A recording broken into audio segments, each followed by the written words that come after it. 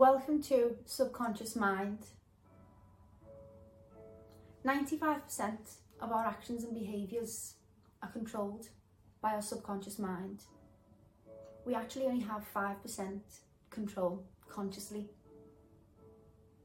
Some studies say 90-10, some say 95-5. But all in all, our actions and our behaviours are created from an instruction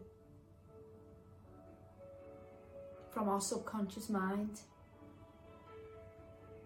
So it's what's in our subconscious mind that really matters.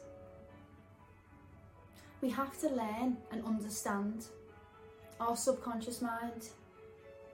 It's the only way to create change in our life. It's the only way. Why have 5% control when you can have 100? So we need to access our subconscious mind and learn about the difference between our conscious and our subconscious mind and what controls what. In this module, we're going to explore the difference between the conscious and the subconscious mind and ways in which you can access your subconscious mind and create real change in your life. I'm so excited for you to get into this module.